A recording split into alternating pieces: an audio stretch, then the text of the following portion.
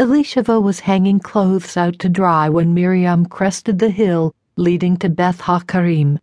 She turned when Miriam called to her. Recognizing her young cousin, she tossed the garments aside and hurried to greet her.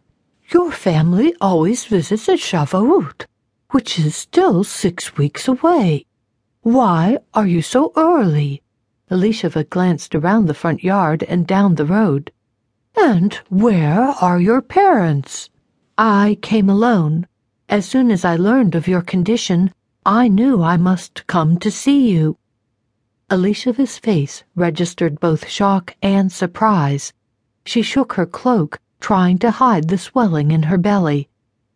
"I have been careful to keep it a secret. How could you possibly have known I am with child?" "An angel told me about you," Miriam said with a smile when they embraced.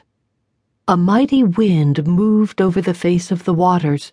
It crossed the Judean desert as they spoke.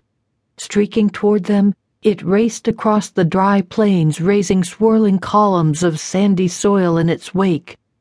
Barley fields shivered as it passed, and excitement rippled through the tall grasses in the parched wadis.